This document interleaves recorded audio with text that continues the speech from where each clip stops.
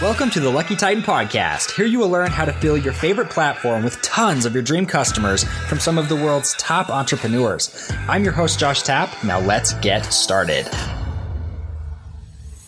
What's up, everybody? Josh Tapp here again, and welcome back to the Lucky Titan. And today we're here with David Henzel. You guys probably remember David. We had an interview. We just looked. It was like 13 months ago from the time of this recording, but I'm super stoked to have David back. It's going to be exciting to have him back because this guy, we rocked the mic last time. You all had a really high opinion of what he's doing over at UpCoach. So I'm excited to really see what's been happening over the last year, how you guys have been growing, David, and then, obviously keep this kind of free flowing and everything. And you're all going to have to excuse my lighting today. My light just went out. Got to order another one. Got to love that. So always exciting. Luckily, most of you listen on audio and not video. So David, let's kick this off, man. So UpCoach, right? A year ago, you were really kind of just getting into the launch phase. I think you were in beta about a year ago. Is that correct? Yes. So how has launch gone? That's the first thing. It has been gone really good. Initially, I can't really remember, 13 months ago. So we had this initial group of coaches that we got in, and then we kind of shut the door and said like, okay, we're just going to focus on those to kind of build something that actually works for them. Because I did this mistake before, just like scale. And then you kind of, get overwhelmed with feedback and blah. So we really want to build this right for the people that we had in. And we made really drastic changes to the platform after the learnings that we had working with these people. We made it like super customizable because every coach wanted to do something different. And so it's like Elementor, for those of you who know WordPress, it's like a drag and drop builder where you can kind of build your coaching program. And in terms of growth, we have like it's really cool because it's like somewhat a viral product because there's a lot of coaches out there. So people use UpCoach to, coach other coaches, and then they naturally use UpCoach as well, and right. I think we really hit product market fit really well because we have like a very high rate of referral. And this is how we've been growing. And I mean, my business partner, Todd, is a big name in the coaching industry. Todd Herman, he wrote the book, The Alter Ego Effect, for those of you who've heard about him or read this book. And he just like has some just organic pull coming in. So we're at 250 coaching organizations we currently have on the platform. Wow. Also made a pricing change, which worked really in our favor, to kind of going to a per seat model. Like basically the coachees are free, but the coaches, the admins, and kind of people who work in the system, you have to pay for those seats. And this worked out really well for us. Kind of, I don't know how many of you have SaaS businesses, but it's like some levers in there. If you have below 30 people, then you pay $29 per seat. If you have over 30 people, up to 100 people, you pay $49 per seat. And if you have more, then you pay $79 if you do annual, or $99 if you do monthly. Still keeping it very affordable because if you have a coaching business, like $99 per coach, like doesn't really matter for the value that you're getting. So it has been working out really well from a growth standpoint. And now we're at the point that we finally hired a head of product, a head of marketing, and now we kind of will start really pushing the marketing engine. I have a few other businesses. I don't know if I mentioned this in the last podcast. Shortlist.io, we do backlink building and manage other people's blogs. And they've been managing our blog on UpCoach, and this has been driving a lot of traffic to us as well. So it's been like our organic growth, but now we're actually hitting the gas. Good. No, it's good to hear that. And I don't know if I've ever met an entrepreneur who doesn't have at least 3 companies at any given time, right? That's how we all work, I think. But it's cool because just to highlight something here too is, you got to 250 users before really doing any real, what people would consider marketing. And I'm kind of curious about this with you because how did you get those initial 250 users? Was it just direct outreach to people? I did some form of outreach. I just had using some LinkedIn automation, reaching out to people with a very simple message. Copy this. Feel free to copy this. It works like a charm.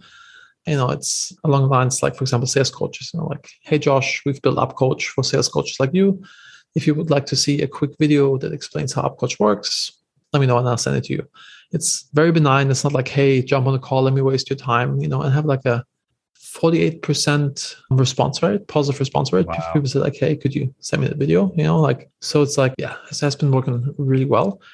And the initial users we got in by me and Todd just posting on social, like, hey, we're doing like this.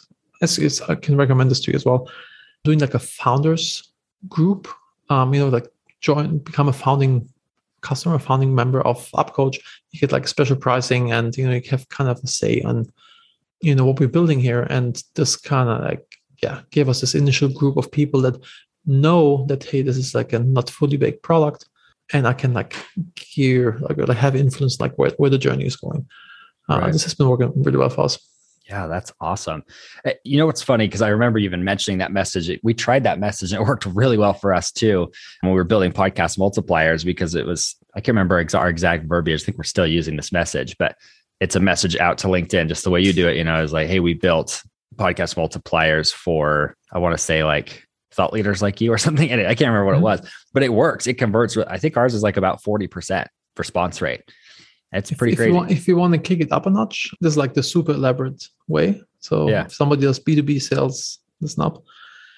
You create a list of ideal customers, like the emails, their names, etc. Then you upload this list to AdRoll and you do pre-targeting, not retargeting, but pre-targeting. Basically, you show them your brand, ideally that they see like 10 different videos of you. And once they've seen 10 videos, then you reach out to them, with the same message. And then, I was like, hey, I've seen these guys, often people say like, I see you guys everywhere, so it's kind of like, if you want to kick it up a notch, use Sales Navigator and comment on their stuff. Like everybody that's in this list that you've curated, like and comment their LinkedIn posts. And, at some point then do a LinkedIn message, send them an email, and they'll give them a call. That's like the perfect omni-channel approach. And this is like something where you can really crush it in terms of outbound. Another business of mine is TaskDrive, where we do lead research and SDR, sales development reps. Shameless plug, but yeah, it works really well. Yeah. Well, that's cool. It's I love the methodology. I hope all of you like pause and rewind that, because this took them to 250 users, and you are not a cheap software, right? You're on what I would call like mid-tier software costs, especially for coaches. And I love the model, first off, but it works so well. And what's curious to me about that is the direct outreach method like that. A lot of people beat it up because people use it wrong. It's like email. A lot of people say, oh, cold email doesn't work. And you're like, well, it can if you use it in the proper frame. So it's cool that you guys have been able to leverage a method that people are like, oh, I don't want to use this. Like we probably generate half to even 80% of our leads through LinkedIn simply because it works. It works if you A, do it right, and if B, if you are really targeted and you actually provide value to these people. If it's like, if you pray and spray and that's spam. But if you really do the research and figure out like, hey, this person can actually really benefit from offering what I have to offer, that's a different ballgame. And it definitely works. Yeah, love that. The targeting is actually really funny. So we had it's kind of a funny story with this we've got multiple clients who their first name is Jim. And oddly enough, they're both like pretty much the two main ones that we're modeling this off of. They're both very similar personality types. They're in similar industries. They both have similar family styles, lifestyles, that sort of stuff. And we ended up building a targeting campaign around guys named Jim who, meet all the exact same criteria there were. And there was over 200 of them. These are highly qualified clients. And it just made us laugh because we're like, that's 200 people who we can literally do a campaign saying, hey, I targeted you because your name's Jim. I think it's something that you would like being. Yeah, exactly. I'm like, I think it'll be kind of fun to build that campaign. We haven't run it yet. We just figured this out last week. So I'm excited to actually put it out there, but I think it'll work well. So I'm stoked. I'll tell you a crazy email marketing hack called artful spamming. At MaxDM in my last business, I've sent an email to all of our customers. We always did like an end of the month special where we pre-sold some bandwidth. And I messed up the variable. So I didn't say, hey, Josh. I said, hey, first name. First name. Yeah. Hey, first name. So everybody got an email with like, hey, first name. I'm like, F word. I almost cursed. Can I curse, by the way? You can if you want to. Yeah, it's fine. Yeah. So I can behave normally. So yeah, I was like, holy cow, I messed this up. And I was like, how do I fix this? How do I fix this? How do I fix this? And then the next day I wrote an email, saying like, hey, Josh, I'm sorry. Of course, I know your name. I should not send out mass email before I have my first cup of coffee in the morning. To make up for this, I give you another 10% discount on the deal. Like best converting email ever. Like wow, through the roof, like super engagement with people. And I thought, okay, how can I replicate this? So I always was, and every month from then on, I want to find a way how I can send 2 emails. So I always kind of like added like a little mistake in, or what was funny, for example, on 4th of July, I sent an email saying like, hey, these are the end of the month deals. And if you're from the UK, you get an additional 10% because you lost America that day. And then I did a follow-up email saying like, I got so many calls from people with fake British accents that I now give it to everybody. Kind of like, and this worked like really like a charm. Once I did, do you remember the rapture? Yeah. Like there was some Christian person who said that, the world's going to end. The world's going to end, yeah. So I did a rapture survivor special, kind of like along the lines, like, if the rapture happens, then it doesn't matter anyway. And if it doesn't happen, then you kind of got a good deal, so buy now. Right. What I did not consider is that we have so many churches that do live streaming with Max CDN, and they were like livid. They were like hating my guts. So it was like, it was pretty intense in terms of like apologizing. Yeah. And, then we kind of got more and more extreme in terms of being funny or edgy. So we had to apologize. In marketing, when you can polarize, it's always a good thing. The one where I pushed it too far was when Kim Jong-un, his father, when he passed away, I did a Kim Jong-un special because he was always wearing these crazy sunglasses. Yeah. And the things like, if you buy one of the largest package, you get a free pair of Kim Jong-il-un or whatever his name was, sunglasses for free. And people were like so upset about this because it's just like, hey, he recently passed away. And I got death threats from Korea, Wow. Holy cow. So I was like, okay, I'm done. I took it too far, but this was like really, really fun, very effective. Since you talk about marketing with your audience, if you can find a way to send 2 emails, either apologizing or being funny in some sort. And also another thing is like showing this personality on these emails, people really connect with me, and I kind of built a lot of relationships with people. And then like when somebody was, complaining about us somewhere on the internet, they defended us, and they, because like it became personal. It was not like this anonymous big company. It was like, there's actually people behind it. Yeah. So yeah. Sorry for the tangent. No, that was great. I love it because I hope people will take note of this. I mean, if you guys don't know, David is seriously like, these guys are masters when it comes to email marketing in particular. So you obviously built a huge company around that. But, you kind of lead really well into the next point for me, which is, this is the evolution of where business is going, in my opinion, is that we have all these big nameless brands, the Walmarts, the Apple, these sort of things. Apple's not even a great example of this because Steve Jobs was the face for it, right? But you're starting to see that even these big faceless brands are having to start putting a face behind the company. Otherwise, people don't trust them, right? Because like, what are you trying to hide? And so I think it's going to be really intriguing to see this next generation of companies that are going to find that even though they are big companies, are going to always be backed by a big name who's the face of the company. It's not just it's not like, oh, hey, I'm employing Shaquille O'Neal to be our marketing rep, right? It's like, who's the owner? Who owns the company? I think the best example lately that I've seen was the T-Mobile USA CEO. Have you seen this? I have not, no. Oh my God. He was like making so much fun of the competition, like talking smack about them. Like it was insane how he turned this company around, like purely by giving it a lot of personality. Yeah. It's cool to see that they've been able to do that too. T-Mobile is one of those interesting ones because they've now become one of the leading companies. They've crushed in sales. I think they're beating out, oh my goodness, what's that one called? AT&T. I've heard they're passing AT&T, which is crazy. And their thing was like, they were pro people. They were doing things that are actually pro consumer. I'm a big believer that you want to become customer centric or you're going to die. Kind of like examples with like, what's it called? Blockbuster, like was destroyed by Netflix, not because they were necessarily better, but because Blockbuster was not customer centric, like with all these late fees, etc. Or the music industry was destroyed by Apple because it just made it more customer friendly to buy stuff, or taxi industry with Uber. It's just like horrible experience, and they, you're more customer centric. So if you can do this in your business, I think the company that's most customer centric will always win. Yeah. 100%. I agree with that entirely. It's funny because a lot of you listening to this, you're probably you're like, hey, we are very customer centric, but you mentioned Blockbuster and the late fees and things like that. So are you charging things like this? Because that doesn't prove that you're customer centric, right? You're not making it all about the customer. I know for myself, I constantly have to reflect on that with podcast multipliers. Like, are we actually, doing this for the customer, or is this a money play? Is this a cash grab or whatnot? And there's this thing called, are you familiar with the term? It's called, what's the word? I just had it on the tip of my tongue. Bad profits. So bad profits, for example, when you return your car at the rental place and then they fill it up and charge you like 4x the normal gas price. They make profit on this, but it's a bad profit because you're going to hate their guts. Or like when you fly with an airline, they charge you like insane amount of money for the extra luggage. Right. They make money off this, but you're going to fucking hate. Sorry, again. You're going to hate them, you know? So, and this is like, and when you want to become really customer centric, if you do these things by kind of getting rid of these bad profits, then your employees will also see like, hey, they actually mean it. You know, they put their money where their mouth is. Right. Money where their mouth is. Yeah. To actually be customer centric. You know? Yeah. Well, I think you guys have done such a good job with that with upcoach, because if you guys haven't seen upcoach, go check it out. It's just upcoach.com, right? Yes. Correct. Okay. I was like, is it AI or something? Anyways, no. So upcoach.com, right? This platform is 100% tailored to coaches.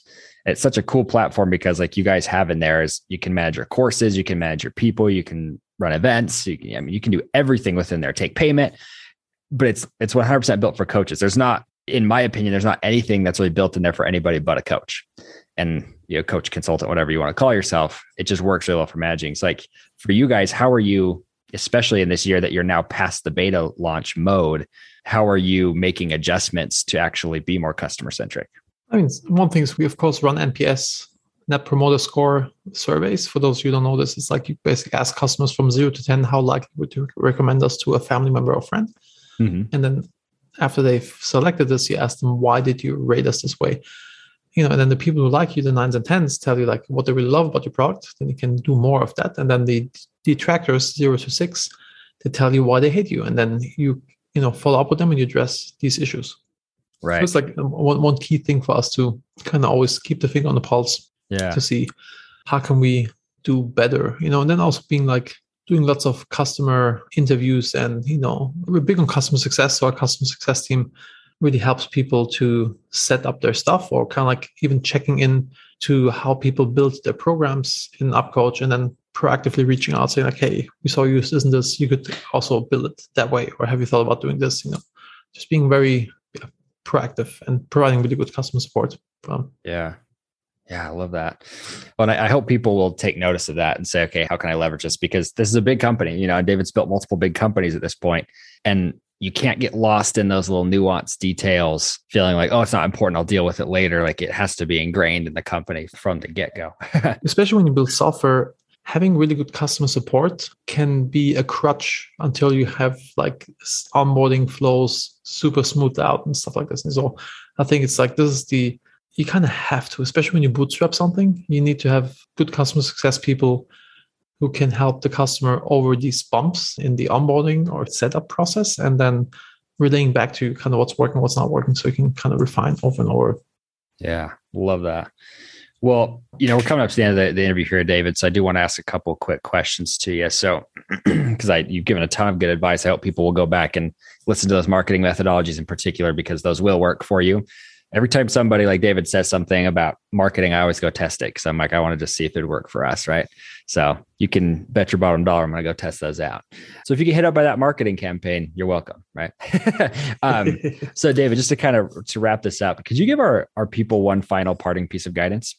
I may have shared this before, but I actually wear a t-shirt about this: love, not fear. This is like the mindset that I'm in. It's my mantra that I apply this to everything. For example, I used to hate sales with a passion, but if I know that, hey, upcoach or whatever one of my businesses is a good solution for you, it can really help you to in your life, in your business, then I can even be pushed and say like, hey, like freaking buy this, it's going to be awesome. Whereas if I sell out of fear, I only sell because I want to hit my numbers or I want to, pay my mortgage. And the person on the other side feels this. Also being customer centric, if you do this because you really want to set your customer up for success, then you always do the right things because you care about them. You do it for them, not for you. And money is a side effect of providing value. So if you provide the most value to most people out there, then, you'll be the richest person around. So getting back to this love, not fear thing, it applies to everything. Like public speaking, I'm a recovering introvert. I would have never been on a podcast, 15 years ago, I would have never done this, or speaking on stage, because I always would have thought, do people think what I say is stupid? Do people think I have a weird German accent? Do people think I look weird? And then I'm full of fear and I can't communicate, can't produce. But if I think, hey, what I have to share, we can help you in your life, in your business, then it just flows out, because then I'm doing it out of love for others. And I could go on and give you multiple examples, but if you everything you do, if you kind of run this filter, does this feel good emotionally? Then lean in. If it doesn't feel good, kind of take a step back and reevaluate. Can you do this out of love, not fear? I know it sounds super hippie and not very business-like, but trust me, it works. I hope that you enjoyed this episode of the Lucky Titan podcast. If you learned anything from this or any other episode, make sure you rate it and share it with another entrepreneur it could help. Thanks again, and I'll catch you on the flip side.